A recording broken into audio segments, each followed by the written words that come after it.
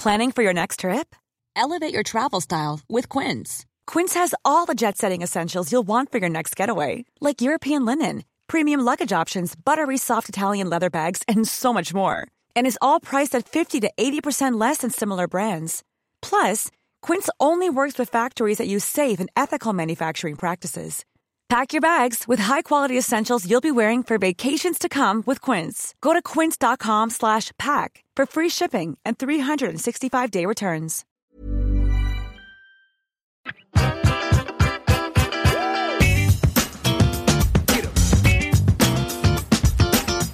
Hello, everyone, and welcome back to the Des Bishop Podcast. I'm sitting in the car, and you may hear the pitter-patter of rain falling on the window. I'm actually in Hannah's parents' driveway while Hannah is filming Bravo's chat room. And this is an intro for an amazing episode with Emma Willmann, who is a New York City-based comic. Some of you may know from Crazy Ex-Girlfriend. That's probably what she's best known for, but I know her best for the fact that she's an awesome stand-up comedian that I've gotten to know on the circuit. And we bonded deeply over an incident that we talk about on the episode, which I'm not going to tell you about, but it does tie into a bit of conversations we have about giving up booze and recovery and her struggles in that area. So we have a good chat about that. We have a fun chat early on about etymology and conjoined words and the pronunciation of certain words and how embarrassing it is when you get it wrong in front of people who expect you to know. And then we get a little deeper into being a gay comedian, I guess. Although the reason why I say that without confidence is because actually the conversation is largely about confusion about how Emma identifies herself. And I'm going to leave that vague because we get into it quite deeply, and it really is fascinating. But it's also it's quite a serious topic dealt with in a light but thorough way. I think that's a good description. But I was really grateful to Emma for how fun she was talking about this, and I think you guys are going to get a kick out of it, but also find it super interesting. She always makes me laugh on and off stage, so I think you'll feel that throughout, which is great. Always, I feel if you feel the chemistry between two people on a podcast, it's nice, it's reassuring, it's entertaining. So there's all that, and then it gets into that conversation leads into some sexual stuff, which is also super interesting because she very much has her own take on what she likes and doesn't like, which was kind of new to me to hear somebody speak so openly about how she perceives herself sexually and what she's into. And again, that's a little vague because I want you to hear the conversation, but it's actually particularly that was a very new conversation for me, and I like it, and it ties in a lot to modern, contemporary conversations about identity, which I think you're going to really enjoy. So this is Emma Willmann, and I'll be back. Oh, of course, I got to get better at promo. I did a podcast yesterday, and the two hosts, while I was there, and they were introing me, they were plugging their Patreon and stuff while I was there. So I know that you got to do that up top. So don't forget, patreon.com/Des Bishop, @Des Bishop on Instagram. And as always, reviews on iTunes, reviews on Apple Podcasts, screenshots when you listen on Spotify or anywhere else. Spread the word about the pod. Thanks for all your great feedback on the John Bishop episode. And thanks for all the 5 stars and the comments that you guys made. Really, really appreciate it. We'll be back at the end of the episode, but first, enjoy Emma Willmann. You're clearly here stating that you have big issues with sugar. Yeah, if it just has to be planned out. It's just not. I don't understand people that can just randomly be oh yeah, I'll just have that. I mean, I'll do that sometimes, but I have to be in a good place. I'm very addicted to sugar. I have a lot of sugar daily. You? I do. Yeah, I have acai balls all the time. I love acai balls. Tons of sugar. There's a lot of sugar. I know. Tons of sugar. You're That's why I love them. Yeah. Yeah. It's like, no, I don't drink anymore. I mean, I just beer. Well, right. I have the sugar, but it's got to be like in my head, like planned out. I'm going to do it. Like I'll have an acai bowl in the morning. How long did it take you to learn how to say that right? Acai? Yeah. It was a great question because it was an embarrassing correction. And I remember exactly where I was. I was in Bondi Beach in Sydney. Oh, wow. And I actually can't remember how I used to pronounce it, but I was with the Pajama Men. You probably don't know them, but they're like a comedy duo. They're American, but they got big like in the international circuit. And I said whatever I said. Right. Acai bowl. Right. And he was like, acai? Yeah. And I was like, oh, yeah. Like, I felt terrible. I did this sketch with the comedian Esther Steinberg, and I was just like a character in it, and what the sketch was about people who say it wrong, and I didn't realize I was saying it wrong, so I was like sitting and doing background, listening to them fill the sketch, and it was about people like all the different ways they say it, and I was like, oh fuck, like that was one of the ways I think I was saying acai or whatever. And how would you know? How the fuck would we know? Yeah, there's actually a thing. There's like a squiggle on the A. I didn't know this squiggle. Do me a favor over here. Yeah. So, and no one had corrected me before, and then they did it, and they were like, "It's acai," and I was like, "Ah." Yeah, but that came up on my. Oh, yeah, I had a more embarrassing one once. Way later than should have been the case. Always is the goddamn case. Out in West Hampton, I have a neighbor, and this kid has been like a genius since he was born, and I know him since he came, since he came out of the womb. Like I've watched this kid grow up, a real genius, like a proper genius kid. And I guess I was like in my early 30s, and he was like 11 or 12, and we're talking, and I said hyperbole instead of hyperbole, and he was like, "You mean hyperbole?" I mean, you're a nerd, kid. You're going to get beat up by me right now. Is he happy? Oh no, he's great. He's just moved to Texas, and he's killing it now. He's a great kid. But anyway, he corrected me. But it's funny that this is obviously not planned part of our conversation. But it just so happens that this morning on my Patreon, I'd be messing around people in the comments, and we just got into like talking about words that you didn't even realize were like compound words, conjoined words. Yes. And I was like, anybody come up with one? At like thinking there's nothing somebody's going to bring up that I haven't thought about. And would you believe I never really thought about handkerchief? Oh, I had no fucking idea. Yeah, it's handkerchief. There you go. Handkerchief. Oh yeah, I would have done a dashy thing. But but the thing is, it's a conjoined word. You don't think about it half the time. I never have written handkerchief in my whole fucking life. Because could you, like, I don't even know. I wouldn't even imagine. I couldn't imagine well, because I've never referred to an item of fabric as a kerchief anyway. Right? No. Number one. No. I've never said kerchief. No. Today is the first time, and now I've said it about 6 times. Right. My uncle has handkerchiefs, but I couldn't even think of a time where I would write out like, they've got a nice handkerchief. Yeah, but it's handkerchief together, one word, but it's a. Really? Are you sure about that? You think the person doesn't know? No, I looked it up. Oh, you did? Oh, yeah. Come on, it Google's. Yeah, of course. Because you love the etymology, right? Absolutely. But anyway, so we'll talk. I mean, you can tell me what you're comfortable talking about. I'll talk about anything. We can tell the story about me falling down the stairs if you want. Well, of course, I was going to talk about that. Oh yeah, please.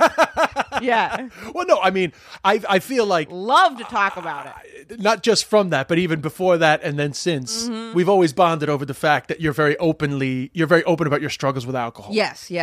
And you were openly sober. I was, and this was what,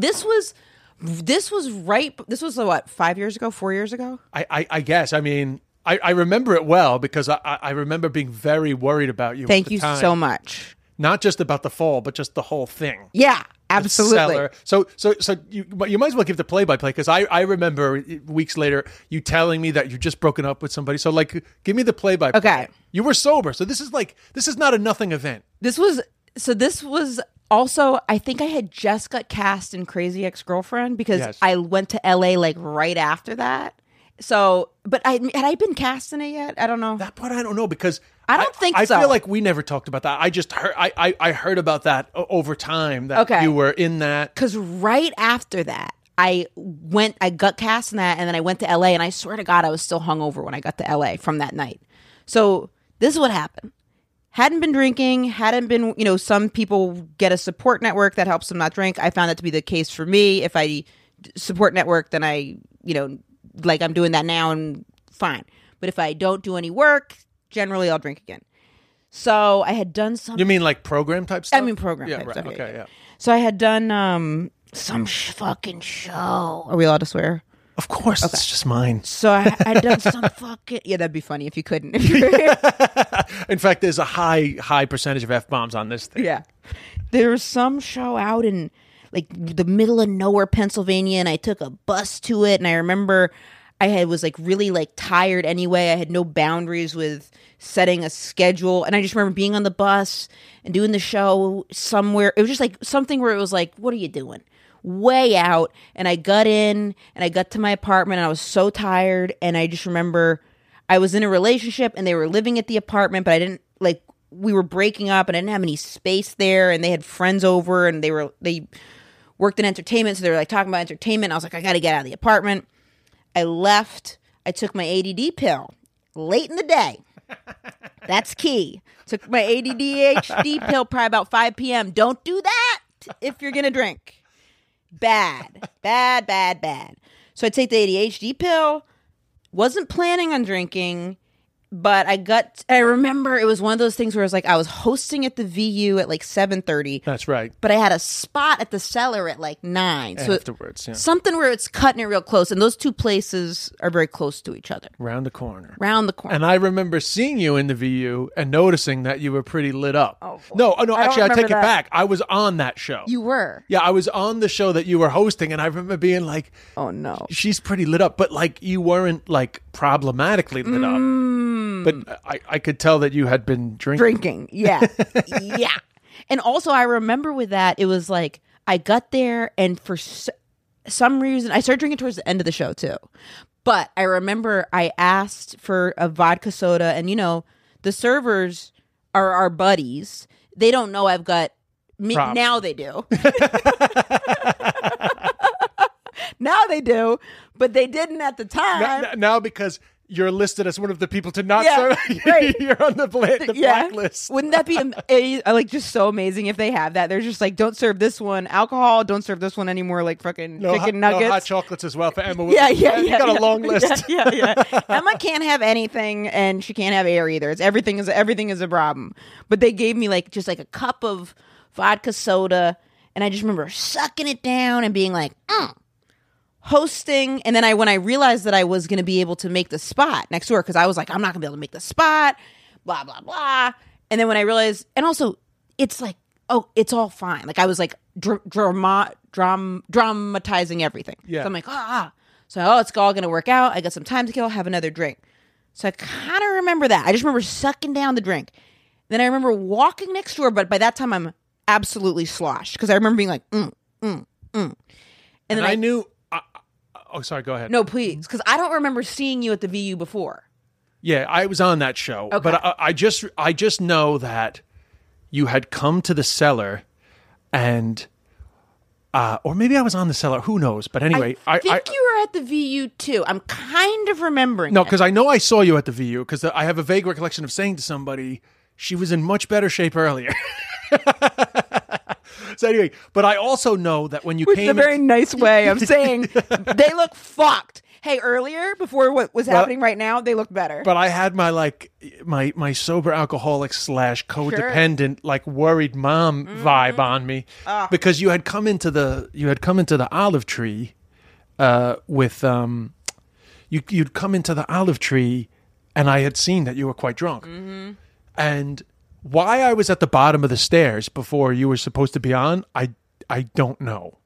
But I was there. Thank God. So I what remember that. Yeah. So obviously you're drunk, but you're also flustered, right? You've been running back and forth to shows. So then suddenly Val was probably like, Emma, he got the light. Yeah. So I remember coming into the Olive Tree. I remember seeing Ryan Reese. I think I remember seeing you. I kind of remember slur talking, being like something. Yeah, you were slurry. I remember that. Slurry, being like, I hate my life, like blah, blah, blah. So the other thing too is like Vyvanse lowers your alcohol tolerance. So I think I had drank the night before. No, I hadn't. Whatever it was, I just remember being so sloshed so fast, because I remember drinking, emptying the cup, and then it's real hazy. I hate my life, like that. And then okay, Emma, it's time to go on the cellar. You go down the stairs. I am at the top of the stairs, and I turn and I look towards the door. Yes, you turn back. That's And then my I memory. turn back, and I just flip down the entire staircase. Like literally like a full 360 over your head all the way to the bottom. Yeah, I remember that. And I remember splatting down, and then I remember popping my head up going, I'm fine. I'm fine. I have a distinct memory of you being like, I'm fine. And both me and Val afterwards were joking, being like, it's kind of good that she was so fucking sloshed, that she was so relaxed when she was falling. So relaxed. I would have broken my ankle or something. I mean, It was such a bad fall. It was such a bad fall. I remember... I was bruised for like maybe a month. I remember standing there, like before you were like, I'm fine. Like I literally like thought you broke your neck. Sure. It was such a bad fall. Thank God I didn't. I know. It was such a bad fall. It was so... I mean, we're laughing. Flip over? You absolutely flipped over, like a full flip. And you fell backwards from the start. I distinctly remember watching you turn, and then you just went, and like it's slow. There's nothing you can do. You're fucking powerless. Right. And the athleticism alone is like... I'm fine. I'm fine. And not to mention, whatever about the lack of professionalism for getting absolutely ripped before the show. Sure. What about the professionalism of, I'm fine. I said, I'm fine. And then Val said, do you want to go on stage? And somehow I was like, absolutely. And I just like charged in and went on stage, probably to her being like, don't do this.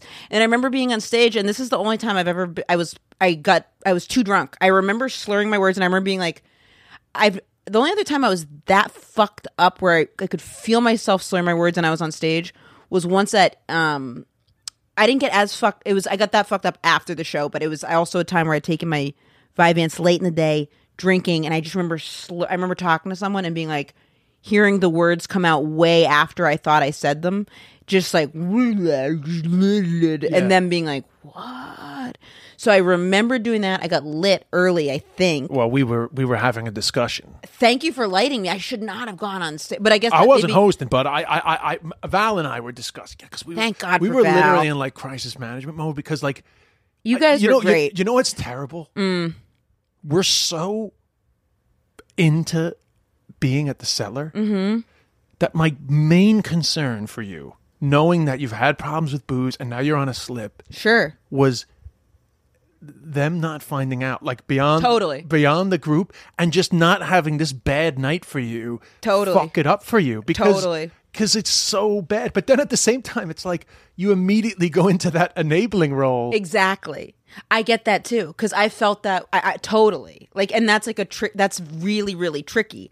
I remember, and you guys like got me out of there. Yeah, and we covered. I don't think the boss. I don't think so I'm not either. even mention her name. Nope. They don't know. I don't think, and you guys got me out of there, and also somehow covered for the sound of the splat, because I remember some people being like, "What was that noise?" or something, and I was like, and I don't know what you guys said it Well, was. I don't know. I it must have been the host or And whatever. then I got a car, and I remember like getting in the car, and then I was sick that whole night, and I ended up doing morning radio on the Taylor Stryker show the next morning, and I was still fucking drunk doing it. And I remember being drunk, and then afterwards the producer was like, "Great episode," and I was like, "I'm so hammered right now." And then after that, I would say that is the worst thing that's ever happened to me physically, career-wise. That would be... I did drink again on and off after that, and then did stop, day at a time style, but that was the worst. I've never had a physical, that was the worst, I would say. Yeah, Hands down. Yeah, it was bad. It was bad, and it could have been so bad. And also, just the club that it happened at, and also, I mean, that it could have been to get kicked out of the cellar would have been, and I'd have nothing to say for myself other than absolutely, you're right, I understand. No, because I couldn't work. Because I couldn't work. Yeah, I didn't do my job. In a way, like it was a liability. Thank you so much for helping me not. It's just so funny because our worlds have collided. I mean, I think I actually follow you on Instagram because of that night, because I think I went to search for you on Instagram to check were you okay? Also, but it's just so funny that the next morning you're doing the Taylor Stryker show, and now I know her, but back then I didn't know her. Also, thank God you didn't go, "Oh, fuck, or something like that when I fell down the stairs. You know what I mean? Well, I mean, I was literally just trying to catch you. Right. But I didn't have time. Appreciate that. But I remember you helping me get up. I do remember that. Yeah. Because I remember like swatting at you and being like, I'm fine. And you were kind of like... Well, one thing about living in Ireland, as long as I have, is you're pretty good at drunkenness doesn't like throw you. You know, like we're good. Yeah, you were good. Good. Handled that. It's cool, calm, collected. But isn't it just shows like on a serious note, right? Because people sometimes they can be very blasé about like a slip. And Sure. I'm not coming at this from like an AA point of view, because actually on this podcast particularly, we've really broadened out our views on like what's healthy in Sure. terms of substance, alcohol abuse, and how you deal with it, right? Totally. So I'm not such judging. an individual thing. Exactly, I'm right? so with that too. Like some people can smoke pot and be sober, and some people can do Yeah, whatever. it's like I'm judgmentless now. Whatever you need to do what you need to do, you do you. But one thing I am judgmental of. Let's hear it. Oh, I'm judgmental of a bunch of shit. I'm petty as a motherfucker. I don't know what I'm talking about. Sometimes people can be a bit too dismissive of the seriousness in that this is a perfect example of, and like I'll never like one day at a time, I'll never Sure. drink, but one of the reasons why, and this doesn't work as a solo thing, but one of the reasons why is I know that I could have that one slip and do a thing that would destroy my life forever, and it could have been that for you that night. Now, of course, it wasn't, and in the end, actually, very minimal damage. But like, could have broke your neck, or you could have lost the cellar. Yeah. And had you lost the cellar, God knows what kind of spiral you would have been in then. You know, Totally. And I'm not. You're right. I'm not catastrophizing, but that's No, the you're thing right. about booze is so fucking dangerous sometimes. It's literally falling down the stairs, breaking my neck. I mean, fuck. Or getting kicked out of the cellar. That would have such ripple of consequences. Like I'm just so grateful that it was okay. But I mean, it was so embarrassing and such a mess. And yeah, that literally just seeing the door, turning back to you guys, and then flip falling. You know, that was like, it wasn't just a slip of a foot, because obviously a bunch of stuff went into creating that moment. But imagine breaking your fucking neck. Oh, yeah. I'd shoot myself. Or even just, I mean, my 45 now, but whatever I was at the time, I still probably would have been like, oh, I have a stiff neck now, you know, because Right. anybody can fall Right. down the stairs. Totally. And how are you now with the booze? Not drinking, and I definitely feel, it's like each time I went back out, like that time that I drank, that probably lasted like 4 days. Everything got shorter and shorter leading up to not. Like then there's probably been like maybe 5 times I've drank since then, but each time, nothing that theatrical. Each time, maybe actually less, maybe I think 4 times, but each time it'll be short. It'll be because it just doesn't work anymore. So it'll be something I don't want to deal with, or I get overwhelmed with life, and I'll drink. Actually, it's been 3 times, but then it'll be like 2 days, 3 days, and it'll just be awful. And then I'll kind of reassess and like get back in, and I'll get back more into being healthy than I had been before. And how good are you? Because I find like things have changed so much since like my early days of sobriety, in terms of like, even in terms of what I understand about myself. Like nobody talked about anxiety in early recovery for me. People didn't really talk about depression. In fact, people that medicated for their depression kind of got shamed. Like there was just a lack of understanding of how much more complicated this is than just you don't drink and life gets better, right? So much more complicated. Yeah, and it's funny because now I'm just so much more aware of different things that are going on in my body that I had absolutely no labels for back in the day, other than like that's your disease, or that's your disease and you need to hand that over or whatever. Which it does work early on, but long term, I think you need to know more. But anyway, what I'm asking is, what other stuff are you using other than just the day at a time stuff? Cocaine. No, just kidding. What life techniques are you using? Yeah. Well, okay, I started seeing a therapist about 2 years ago, and I'd seen one before, but I feel like in this past year, it's really been kicking into helping, because therapy is like a slow build, where it's like something will happen and I'll like react calmer, or it's been helping in relationships. And then I've been trying to learn about like other compulsive behaviors, especially with ADHD. Like I was like, what's me? What's ADHD? I'm 35. I'd never even Googled what ADHD is until Corona. That's Really? Never even though you're taking medication for it. I went to a special school for kids with learning disabilities. Never Googled what those fucking disabilities were. If that's not the most learning disabled That's thing. not the most ADHD. Yeah, like, never. I'm at a school for it. not once ever being like, but what is it? I was just like, oh, okay, take this, do this. Like, where do frogs come from? Like, just all over the place. So what is your immediate understanding now from that Google? Now it's about... Now it's you about... need to Google again? Yeah, right. No. I mean, just your takeaway from that time. It's okay if it's faded. The big takeaway was from learning about ADHD stuff was about how like being like wanting like immediate gratification and compulsive behavior as it like and also hyper focus. I didn't know about that because I will get hyper. I don't know about that. Yeah, I was like I'll get really hyper focused on stuff. So I was like, do I have ADHD? Because I will focus. And then they're like, oh no, that's part of it. You get hyper focused with no concept of time and you can't like disengage. So since I've been learning about that, it helps me disengage. Because I'll be doing something, start doing something else, get hyper focused on it, and then I'll be like, disengage. That helps. How long does it take to realize you're in hyper focusness? It sucks, man. You know why it sucks? It's because hyper focus mode. I see why people who are bipolar and when they get manic, then they don't want to take their pills because it's like feels good. It takes a minute because like all of a sudden I'll be doing something and I'll be like, ooh, how long have I been doing this? And so one thing I'm gonna do is I'm gonna put clocks in every single, like I just need to have like clocks everywhere because otherwise my concept of time gets all fucked up. So having ADHD is like living in Vegas. It's like living in Vegas. Oh my God. I was in Vegas March right before the shutdown. That's where I was. In Vegas at the Cellar in Vegas. Right. Mm-hmm. I mean, I can't wait to get back to that because a lot of guys don't like. I love it. I love it. I do I've too. got friends there. That's why. I like the dry heat. I like how Vegas isn't trying to be anything that it's not. Yeah. It's just a corny shit fest, and I dig that. So does the therapist help you with the ADHD too? Not really. I mean, the other day I had like the best day of my entertainment career ever. I felt so good. I think this was was it Wednesday? It was Monday. I felt so good. I was playing a part in this show called The Good Fight, which is a spinoff from The Good Wife. I was like, oh man, I feel that acting class kicked in. I just feel so good. And and then I had a spot at the Cellar and I walked back with Todd Barry and we got cat food. He lives near me. Just a great day, great night. I'm like, And then... I'm Sandra, and I'm just the professional your small business was looking for. But you didn't hire me because you didn't use LinkedIn Jobs. LinkedIn has professionals you can't find anywhere else, including those who aren't actively looking for a new job, but might be open to the perfect role, like me.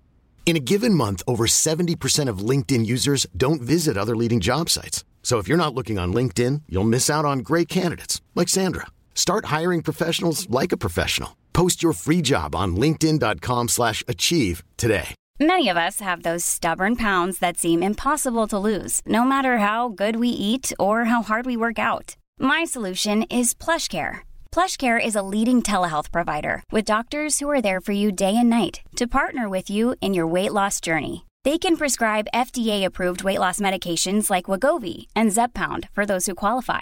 Plus, they accept most insurance plans. To get started, visit plushcare.com/weightloss. That's plushcare.com/weightloss. And then I realized I didn't have my key. I was locked out of my apartment. I stepped in human shit and I couldn't get into I was locked out. So I had to stay at a hotel. With human poo on your foot. With human poop on me and no ID. So I couldn't stay at the hotel. I had to like beg them to let me stay at the hotel. Finally being like, Google me. If you Google me, Emma Willman will pop up. The last thing I had done was a reality show about moose poop that didn't do well. So they're like, Emma Willman from Turdy Works. And I was like, yeah, this is a running theme of the day. Yeah. And I smelled like human poop. There's a human pooper around here. I knew I had something. I mean, it almost sounds scripted. It almost sounds scripted. It was so bad though. It's like literally like a Curb Your Enthusiasm. It was very similar to that because I just was like, wow, this was like, I'm so grateful. Like, what a great, wow. And then all that happened. And so I missed therapy the next morning. And she was like, why was you got locked out? And I was like, here's the thing. I leave my apartment open and there was a person had to come in to fix something. So I told him to leave it open and he locked it. And she was like, why do you leave your apartment open? I was like, I always leave it open because I'm from Maine. It's never been a problem. And then my therapist was like, you know what? You need to go on new ADD meds. So oh, really? Yeah, because she was like, you're locking yourself out of your apartment. Like, you're something's not. And I told her about the human shit, and I had trekked it everywhere. So from that, she was like, you need to go on meds. But I love not locking my door. But just if it makes you feel better, I don't lock my door. If it makes you, what's your excuse? Well, I was just gonna say it probably won't make you feel better, but like, there's no way I'm a fucking very structured human being. Yeah. So I don't know if it makes you feel better, but I don't lock my door. I never lock it. I like leaving it open. In Maine, honestly, we because didn't. the way I feel about it is like, in a building like this or anywhere, Virtual doorman. I got a virtual doorman. How they get in the door? Yeah, and also like, what are they gonna take? Yeah, what are they Nobody gonna take? robs TVs anymore. Yeah. You know, you can get a good TV on eBay for $50. Nobody's robbing 100%. TVs. You know, you got a couple of cute bits of podcasting equipment. You know, you'd eat that. They can fucking take that. Someone can take that. I haven't used that. But yeah, that's what I'm saying. Like, you take that on the chin if they happen to get into your apartment. No problem. The one thing I have noticed that's missing, and I'm wondering if someone took it now, can't find my license, passport, or one of my suitcases that I did have sitting kind of near the door. And it's probably somewhere in the apartment, but now I'm paranoid someone did take that. Right. Well, I mean, you're a fucking hot mess. Who's to say? I'd love to blame it on someone just nabbing it. But so from that, my therapist was like, you got to go on some different ADD pills. But I try to not rock the boat with the medication mix.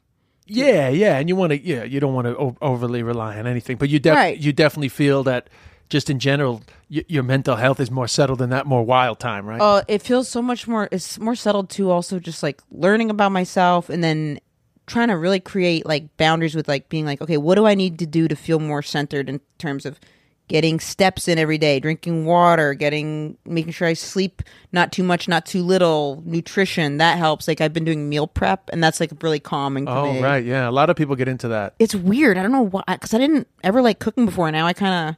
It's relaxing.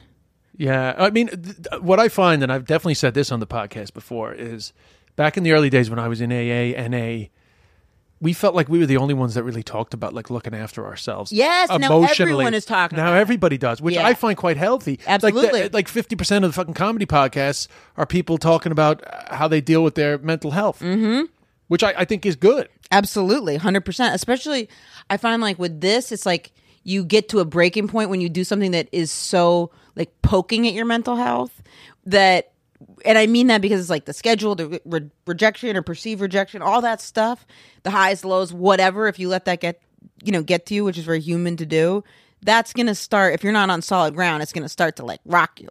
So it's either like you break or you start getting better, I find, or that's what I found. Yeah. Do you want to know what's funny? Please. About the stress of our job. Yeah. I identify with you 100%. I don't talk about it that much because I feel like, it's a weird thing to complain about. I know. I agree too. It is. But here's the crazy thing. Do you know what I find more stressful than dealing with my job? What? Watching somebody else deal with it, like being with Hannah, and I'm not going to give away any of her life because this is not about her, but just our job is stressful. We admit that. Watching her deal with the stresses of our job, I actually find that more stressful than when I deal with it myself. That's so interesting. I wonder if it's just because it's also someone you love too. Like this is totally different, but this is going to seem like a real jump, but I'm going to loop it around. Did you watch the Michael Jackson documentary? I actually didn't watch it. I didn't watch it.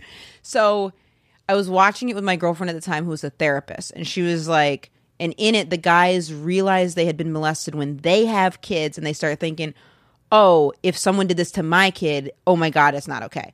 So she was like, people a lot of times will realize how hard or traumatizing something is when they see it, someone else, they love dealing with it. So this is very different from that. No, I know, but but I literally feel like online hate in my gut with her. I don't see it, but like if I see her get upset, and yet especially these days, I can brush off the worst shit that's being written about me. I couldn't give a shit. Right. But it kills me when I see her dealing with it. Because you're in love. That's part of what love is, I think. I think that makes so much sense. Because also you're feeling like more protective. And then it's also like, hey, you don't know her. Like I know her and you really don't know what you're talking about. Yeah. With ourselves, we're like, all right. But honestly, I don't even get into that. I just get into hating her being upset. Yeah. And the anxiety that comes from it is so intense. It's actually, this is even deeper. it's given me a better understanding of my mother, who was a fucking anxiety-ridden mess. Bad. And I didn't have a ton of sympathy for her. I was I'm not that understanding about it because I was on the risk, I was affecting my life in a negative way.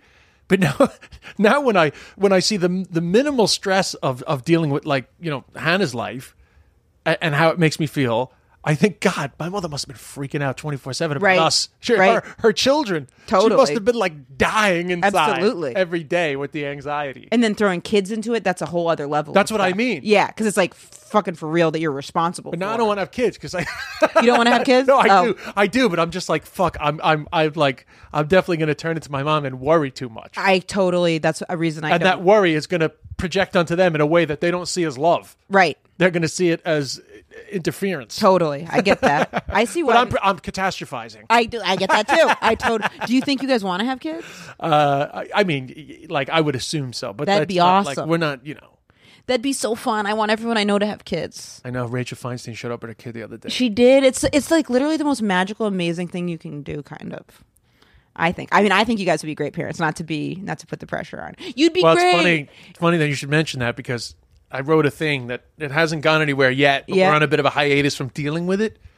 But it was actually a lesbian sperm donation drama. Oh, that's funny. Drama. That's funny. I won't give you all the details, but I will tell you, and you didn't know this, that I had you as a character. Oh, really? Thanks. I appreciate it. Just like, Yeah, sure. It was a proposal. But sure. There was an Emma Willman character. Great. Awesome. Cool.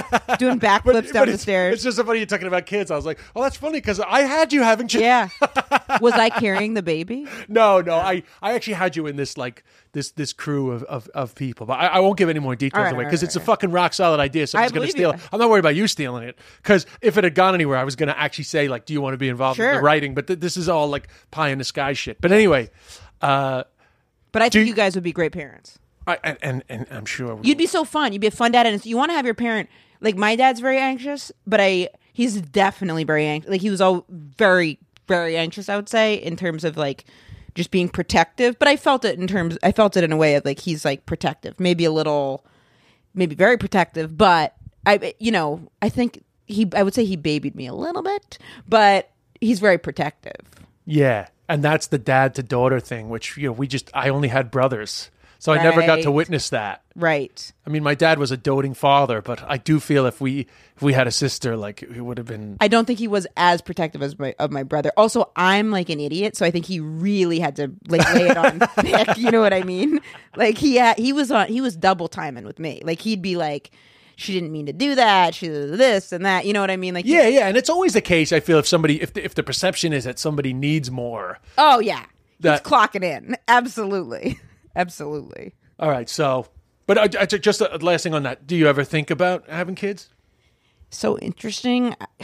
I have gone through phases with it, because I remember when my sister first had my niece, I went and I was babysitting my niece, and I was babysitting her. It almost kind of caused the end of a relationship. I was babysitting her with someone I was with at the time. We had this, like, magical day in Boston. It was so incredible. And I remember us just kind of looking at each other, and it was kind of like, oh my God, do we want to have a kid? And then I was like, look, my sister just moved into this beautiful house in Brookline, Massachusetts. We watched my niece, for 5 hours. My sister had prepared all the food for us. We just had to take her to the park and put her to sleep. This is not what it's like having a kid. We also didn't structure our lives so we live in this, like, gorgeous suburb in Brookline where my mom also lives next door. And, like, they go to, like, Cape Cod on the weekends. It's like this wouldn't be... if I'm still doing entertainment stuff, it wouldn't look like that. Like, this isn't the way we've set stuff up. But you got broody. Yeah. And she, I think, kind of wanted to, then she started talking about, like, getting like, her eggs frozen, and, like, that I just couldn't, but I remember for a real clear moment being like, wow, I could picture it, and then I couldn't do it. Yeah. Well, but yeah, it's interesting, and it's like it's getting easier and easier to make that decision. It is, and I think if I was with the right person too, we could figure it out. But I wouldn't say it's a priority to me. Yeah. But it's definitely. I mean, I think it's like the most amazing, incredible thing. But then, I mean, you got to put the kid, and they're so expensive too. That's it. You're living in New York, right? I was just curious you brought it up, and then I was thinking about because I was writing it with another woman, and we thought about it a lot. Sure. But she has 2 kids with her partner, and she's done it. So she was coming from the experience side, and I guess I was coming from the humor was coming from the complications that arise from when when all the relationships break down. that was the absolutely drama. But anyway, the last thing I want to talk about is of course I did a bit of research, do a little Googling. I found an article from 2017. Do you have a cat? No, it's the door. Oh, it's the door. Yeah. Your door open? Not my door. Yeah, I don't lock the door. It's the one across the hall. So 2017, and you were kind of complaining. Wrong word. Complaining. Right word. I'm sure. No, because it wasn't a complaint. It was a frustration of yours that you felt like you couldn't talk about your relationships in a way that wasn't like I'm in a gay relationship, like when you're talking about on stage, and that somehow you were hoping for a time where you could just talk about relationships where it wasn't like it had to be jokes about it being like a lesbian relationship or a same-sex relationship. So my first question before we get into that a little bit more, if you want. Sure. Has it improved? Because that was 2017. Part of me wants to be like, I feel like you can, maybe I just wasn't doing it in the right way. I think I should have been more trusting of the general public than I was being. Like, I think part of me was like, oh, if I talk about going to the grocery store with my girlfriend, then they'll be like, hey, it's a gay grocery store. It's a gay grocery store story. But really, if I really am just emphasizing something at the grocery store, I really don't think people would do that takeaway, but I was scared of it. So I think I was kind of projecting onto people. There's been very few times where I've felt like, ooh, people are kind of looking at me funny, and that could be any number of things. So I think that was more my like internalized like fear and issues, I would say. And do you also think too that you really just didn't want to be seen as like a gay comic? Maybe that too, or again getting nervous of being like, because also like if I did it, hey, when lesbians go to the grocery store, this happens, and then bisexuals go and this happens, and straight people go, this happens, then it is a gay joke. Love to hear that joke, actually. Yeah, I was just going to say, like, it's a totally valid thing to joke about. Totally. I'd be kind of interested in hearing about, I don't know what the difference is. I don't think the differences would, I don't know what. Yeah, I think it's unfortunate sometimes that you have to question, like, I just think, like, whatever's funny is funny. Right. But at the same time, it's just a sympathy. I don't know how it feels, but. I appreciate that. No, but I appreciate the dilemma, that the added complication that you're dealing with, which is, how do I want to be perceived? And, Yes. And I feel it now. I still really feel it with, I just trying to figure out a way to address how I look. Because even now, I think I've evolved thinking about, if I talk about something, it doesn't mean it's a gay something. And like, I just have to do it in the right way. But I have to have some joke that addresses how I look in some way, or there can be like a tightness. Like, I swear there'll be like something, and then I'll make fun of how I look, and then I'll be like, ah. But I always like go back and forth with, like, being like, how do I like quickly address it so I can then move on? But do you think it's really a thing, or it's in your head? I don't know. Because I don't think it's a thing. You don't think so? Well, I never think it. I have Des. never watched you once, and I point out to people sometimes I'm not like one of these annoying guys that hits you up with tags when you haven't asked, but like if I see something and I feel like it would be good if they addressed it or something, sure, I would say it. But I have never once looked at you getting on stage and said, she needs to address the fact that she has a bit more of a masculine haircut. I have a question, actually, because you don't look like the average comedian. Because you're good looking. You're like you're like a good looking person. No offense to the average comedian at all. But like, did you ever feel like you needed to like address that you're like? I've never addressed that. Interesting. Good for you. There's a couple of reasons. Yeah. Number one, it's not likable. It's a tough one to address. You'd have to really do it in a certain way. Well, number one, I was not aware. And by the way, this comes from a place of being told that I'm good looking, not me wanting to tell people. I'm bringing it up. He's not saying. I was not aware for a long time in my career that people were seeing me as like a good looking comic. Really? Yeah, I was in Ireland anyway. So is everyone? Are you like a common look in Ireland? Because you're very handsome. Well, there's a few things going on. Number one, I was not aware of it, so it wasn't like something I felt like I needed to address. Right. And then I was well into my career before I realized that like people find me to be a better looking comic. Mm-hmm. Number two, in person, not just for comics. Like, you're good looking even for like the general population too. I really you know what I mean? appreciate Yeah, that. absolutely. from a good-looking person to another good-looking Thank person. you. Cheers. Everyone's like, fuck you guys. Great bone We structure. got a bunch of problems. So just know it all equals out. And I had awful acne for years. But and so did I. boom, boom, boom. We worked we for it. fucking worked yeah, out. We worked did our for thing. it. So, no, but the one thing I will say, though, is it's more of an issue here. People bring up Yeah. my appearance in New York, especially, a lot more. So much so that somebody messaged me the other day and said that Mark Norman talked about, my dress sense on a podcast, which doesn't bother me at all. Sure. But I had told Hannah before, I said it's a weird phenomenon. The New York comics, they bring up my appearance a lot. And I wasn't used to that in my life. Interesting. And then somebody messaged me and says, "Oh, Mark Norman was talking about how you dress on a podcast." They didn't used to bring that up at all? Honestly, no. But Wow. needless to say, I have never felt like sometimes on an improv, I might make a joke.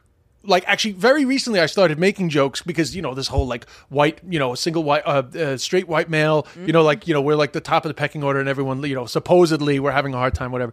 So my joke is, like, I'm not just a straight white male. I'm good looking. I really haven't suffered. Right, exactly. and people laugh at that. Absolutely, 100%. But that was like an improv. Right. And it'll come up in a situation where I'm being a bit cheeky. Exactly. Like if I'm messing around with the drummer in the VU or something, and we're playing with race a little bit, Right. I'll throw that in as like a joke. But I think it's an important thing to say because it actually does kind of make a difference. Because being the good looking, then it's like really. I mean, you've heard people talk about like, if someone approaches you and they're not attractive. I've seen women say like a guy could approach you if she's not attractive, and then it's like get the fuck out of here. But like if a hot guy comes up and says something, then it's like, oh, interesting. You know what I mean? Like there is definitely a lot of like, yeah, and that's deeper issues about sure. Image. But what I will say is I've never thought that about you. However. Because you have, I guess, a unique appeal. It's really not that unique, actually. You just look right. good. You have a good style. I appreciate that. But like, it's enough. There's enough going on for you to make a joke if you want it. See, I don't think it's a necessary. Really? Maybe I'll try not to. Maybe I should just let it go. I'm showing my age, but the one Right. thing I always think, particularly the way you look now, is that you look a lot like Sick Boy from Trainspotting. Really? Wait, I Who's gotta see very that. good looking. Oh, thanks. I appreciate that. But see, I feel like then for some people, then they need some kind of explanation of that. They're like, what's going on?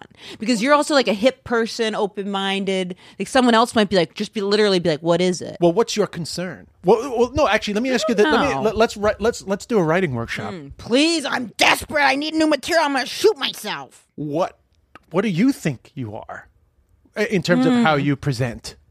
Well, this is where it gets tricky. I mean, I think I'm like a cute, androgynous looking person. Yeah. Yeah.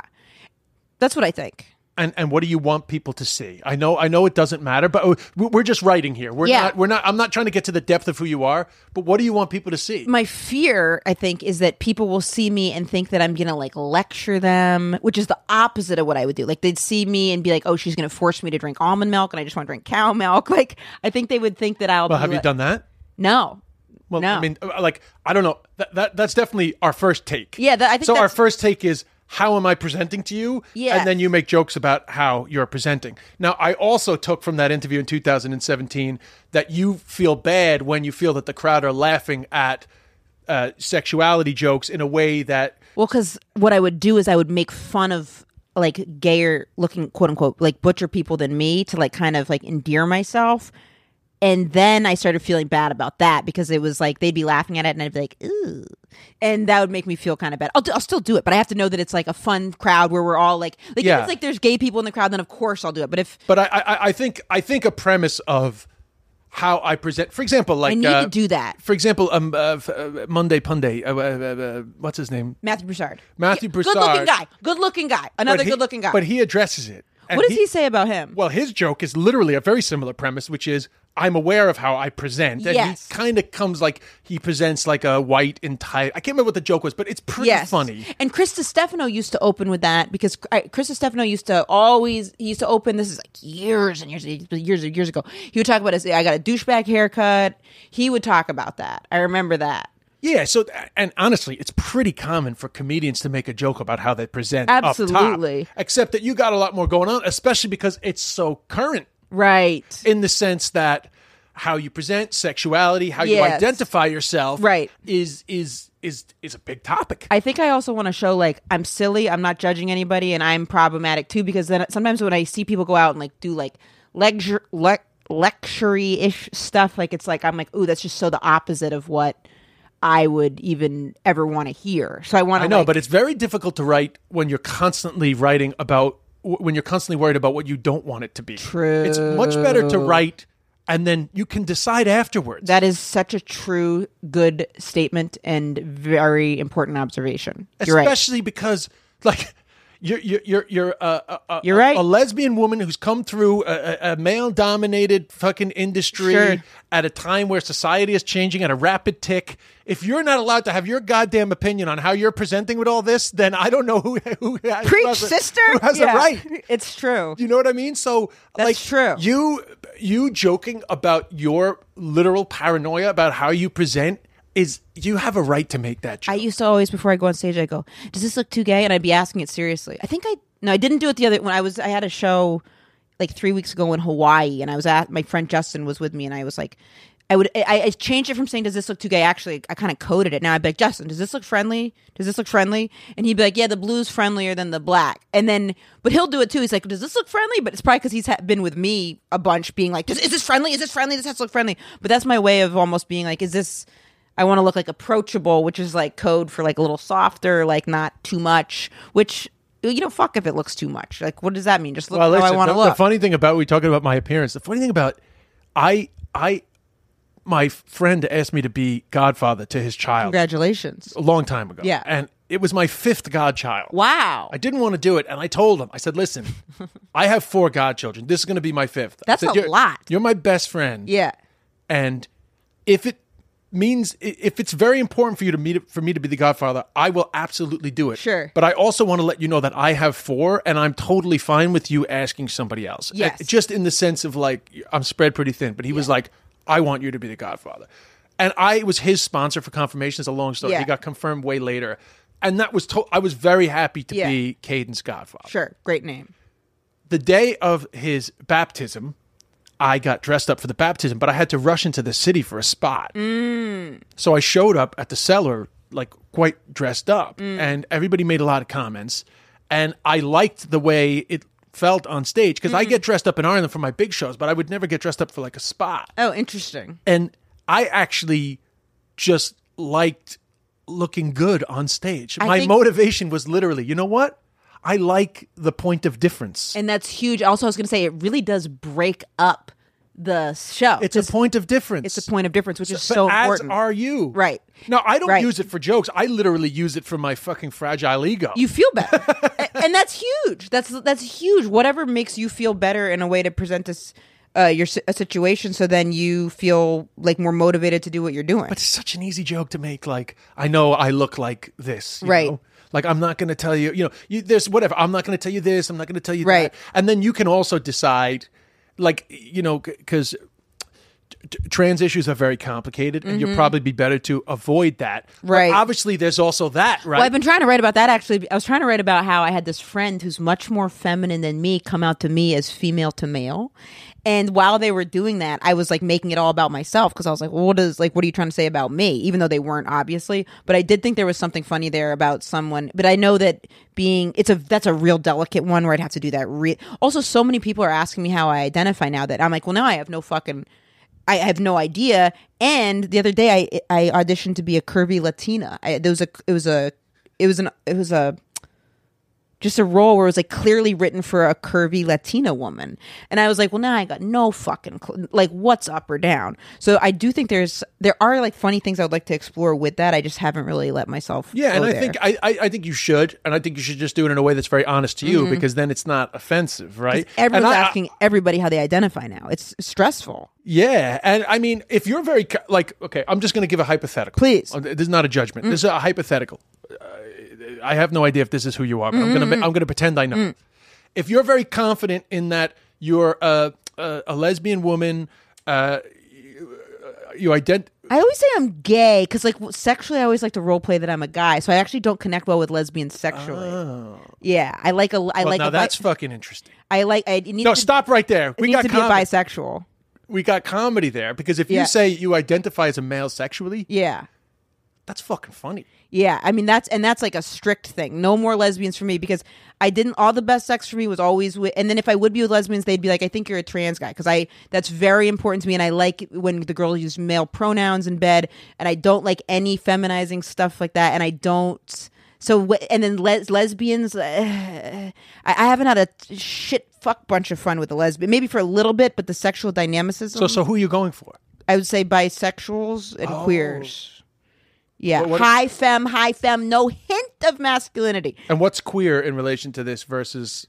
I would say someone who's bisexual but also just uses queer. It's like kind of the same thing. Right, okay. This or that. Someone that indicates in some way they like getting pounded out. That's what I want. You know what I mean? And if they say they're bisexual, to me, that's a cue to that. You know what I'm saying? Oh. That I Well, like that. And no hint of man one. No hint of. No sneaky man ones. Now there's this whole thing where it's like they'll look feminine, but then you start talking to them and they'll be like, and I've got friends like this, but they'll be like, oh yeah, what's up? And I did this and that. And I call that a sneaky man one. I know that's problematic. No, but I know, but the thing is that it's so fucking fascinating. Yeah. See, that's And- so interesting to me because to me that's just so it's such a thing. Well, it's so normal for you, right? And like, see, my problem is I'm always curious about everything, so I always want to That's a know. good So thing. yeah, but I'm not a good gauge of I'm not a good gauge. But one thing I am 100% sure of, and I think this comes much more from the other side of the Atlantic comedy scene, because you do Edinburgh and you do all these shows where you're geared towards narratives. People are more inclined to explore those more difficult subjects. And to me, how you're not exploring everything that you just talked about is beyond me, because it's fucking fascinating. And honestly, it's very easy to make jokes, and it's trial and error, right? It's trial and error. Sometimes you'll probably make a joke that some people might say is offensive, but you can try them out in places like the Cellar where they're not filming. Like, how the fuck is there not comedy in the fact that like sexually you feel like a man? Yes. and then like there has to be a joke about how apparently it's getting more difficult to be a man, and it's like. And- my role play is getting more difficult. Yeah, it's getting more and more complicated, and also it's tricky being sexually dominant and having ADHD and being like a mess in the rest of my life, because then like women want a man or someone who like penetrating them who's not like a mess. So if you can't be like a sexual daddy and then not know where your keys are. You know what I mean? Although You can. Although you find a way. Although thank God. Jackie Fabulous has the joke that unemployed guys fuck you the best. Absolutely. That's the job. That's the job. That is true. That is true. We got something to prove. Anyway, I mean, this was we pushed it a little with the writing workshop, but Please, I love a writing workshop. no, but what I am saying is that it's just I really encourage you to just I explore really all should. that a little more, because it's so rich, Yeah. and it's so not being done. Okay, maybe if you're gigging in the trans scene, or you're LGBTQ, you got that QT, Oh, you look, got there. I don't think it's too much there, because it's not very common there either. Because I'll be like, hey, is this relatable? And they'll be like, no. So I don't think that's being Well, explored. I don't know what's being explored anywhere, but like points of difference, as we were talking about before, you're talking about you. I'm sorry, but if you can't fucking come out and talk about you trying to make sense of it all in a fluid world, where we're getting sick of fucking labels, True. and especially if you can have a PC take, even though I don't like the term PC, but what I mean is like, if you can have an acceptable take on your confusion around pronouns, Yes. that's not like, so now I got to call you a fucking day now? Right. It's fucking grammatically incorrect. Right. Like it's Right. not actually a take of not accepting it. It's a take of being confused about who you are. Sure, exactly. Totally. 100%. And then you're being brave, quote Right. unquote. And anyone who tries to say you're being disrespectful, it's like, I'm talking about me. I'm Yeah. literally on my own journey. Right. Totally. Like, Because you're allowed to be you. Right. You're allowed to be you, and it's like no offense to myself. Like I would be the one. I've actually had that with my sister before, and she's super straight. And I remember talking to her about something. I think I used the term the man one, and she was like, I don't think you can say that. She was like, all my friends who are lesbians and the lesbian moms I know, like, you're not allowed to say that. I was like, very true, except for I'm gay, so I can say what I want. I was like, I get the Trump card. And she was like, but this now Trump is like taking that term, but I was like, I get the final say in that. And she was like, do you? And she was like, I guess. And her husband was like, I think she does. And I was like, because Katie was like, I think that's like really like not okay to say. But then I was like, yeah, you're right. And yet, boom, boom, I get to have the final say in it. And And plus, you can try and find out. You can try and find out. True. I mean, in my opinion, it's not a canceling offense, but right. But I think actually, especially when you're trying to and you're work out creativity. Right. Yes, it's better to work out without the shackles. And totally. Then, not shackles, the wrong word, but without the fear, and it then can feel like shackles pull sometimes. Pull it back. Then afterwards, I agree with that. It's always easy to pull a performance back or pull something. I totally agree with that. Well, that's exciting. Thank you. I appreciate that. Yeah, I've been looking for stuff to. I guess I just wasn't sure if it would be too much of a mind fuck for people to be like, "What are you talking about?" No, but you'll find the funny. Yeah, because in every complicated thing you're talking about is a simple premise to throw in there. True. And that's not cheap. That's right. Not, it's not like, she brought that up and then she made some jokes about being a man. Right. Fuck right. it, right. You know? Right. Like I think actually I was going to say this a second ago. Actually, we're all trying to make sense of this, and some people are very slow to even be open to thinking it's okay to have these discussions. So you're really part of that journey of just making it accessible. It shouldn't be your responsibility, but if you do a good job, then that's great. Totally. And I'm doing it for me too, so it would be and you're a creative person. You're right. you're trying to explore different avenues. You're trying to be funny. You're trying to come up with funny stuff. Like, it's totally fine to explore that. Excellent. That's my opinion. And plus, what's even better about that is, even though I don't think you should ever be worried about being trapped into gay comedy stereotypes, it's actually not that. It's, right. It's way more. It's not way more interesting. Oh, but I think so. It's yeah, unique. Totally. It's that's novel. The key. Novel. That's the key. I really think that's the key. You just want it to be something that people haven't heard before, and then the deeper you get into yourself, the more you're able to do that. And I think if you're confused about it yourself, it's definitely going to be a thing that people haven't heard much because you haven't even been able to fucking figure it out for yourself. Yeah, how could they have? Yeah, I don't even know. It's changing all the time. That's true. Well, that's good. True. All right. Well, what's your... Emma Willman on Instagram, and it's 2 L's, 2 N's. 2 L's, 2 N's, and I'm really been focusing on Instagram. I like Instagram and Facebook. Haven't fallen in love with TikTok yet. No, or Twitter. I'm not dealing with Twitter. It's too much hate. I know. Why?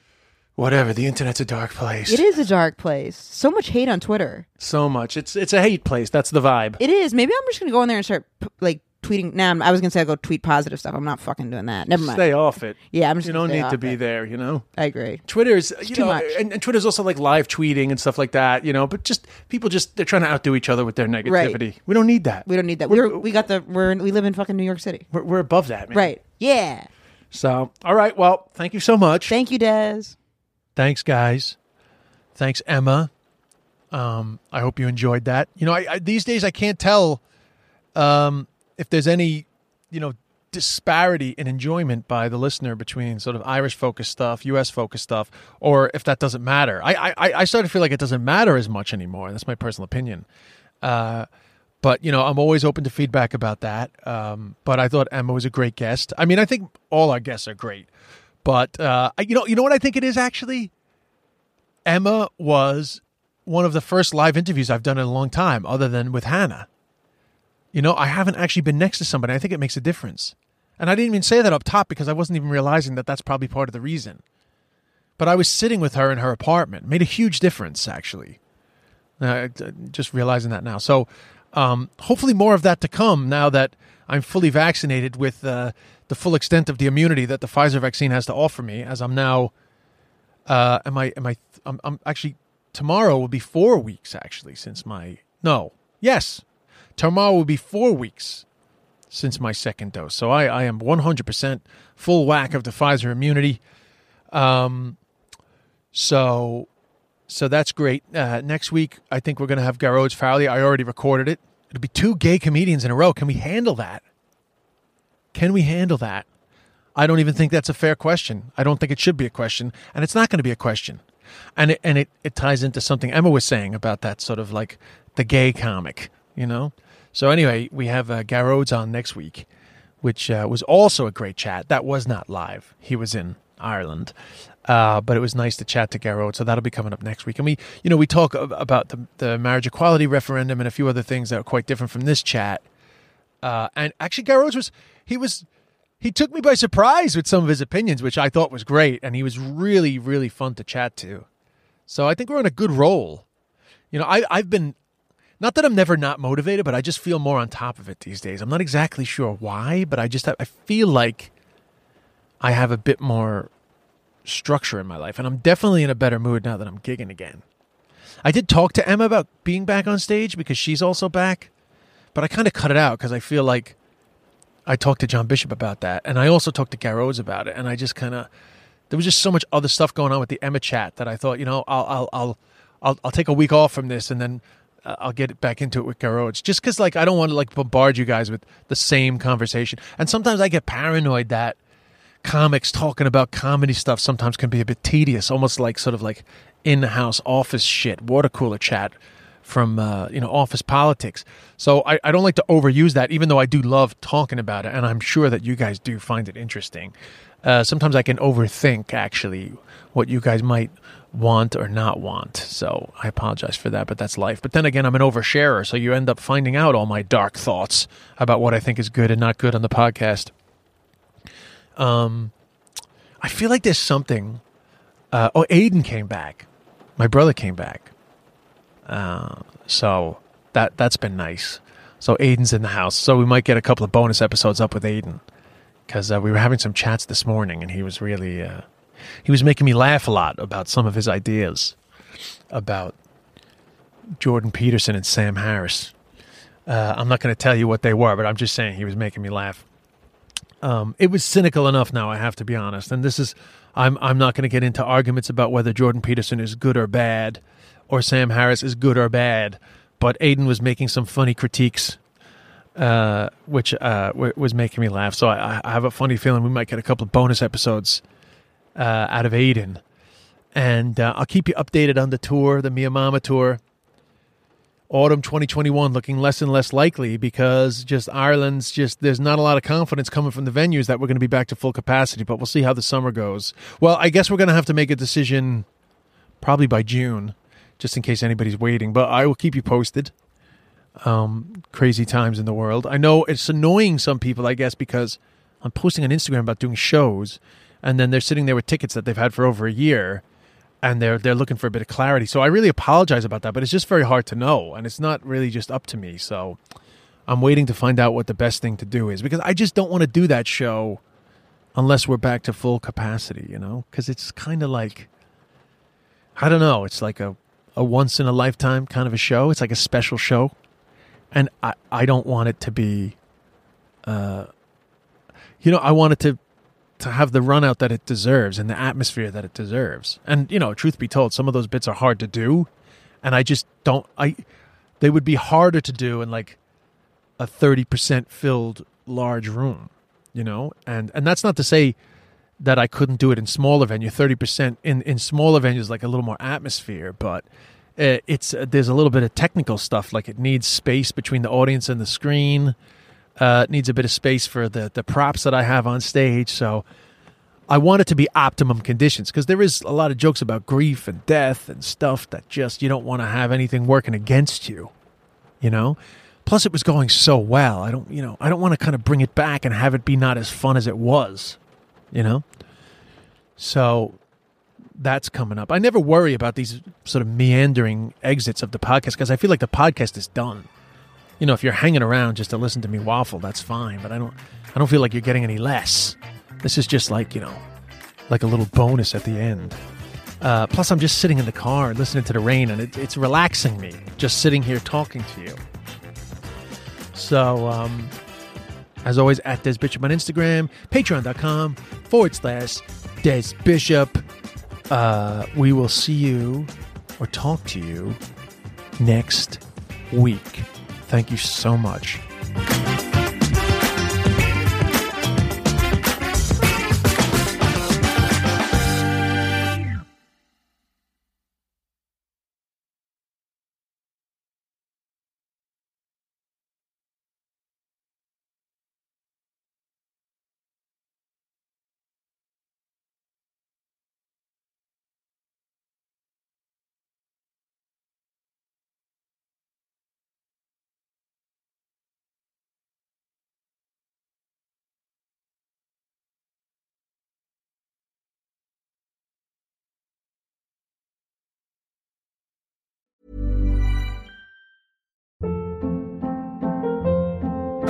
Hold up. What was that? Boring. No flavor. That was as bad as those leftovers you ate all week. Keke Palmer here, and it's time to say hello to something fresh and guilt-free. Hello Fresh. Jazz up dinner with pecan-crusted chicken or garlic butter shrimp scampi. Now that's music to my mouth. Hello Fresh. Let's get this dinner party started. Discover all the delicious possibilities at HelloFresh.com.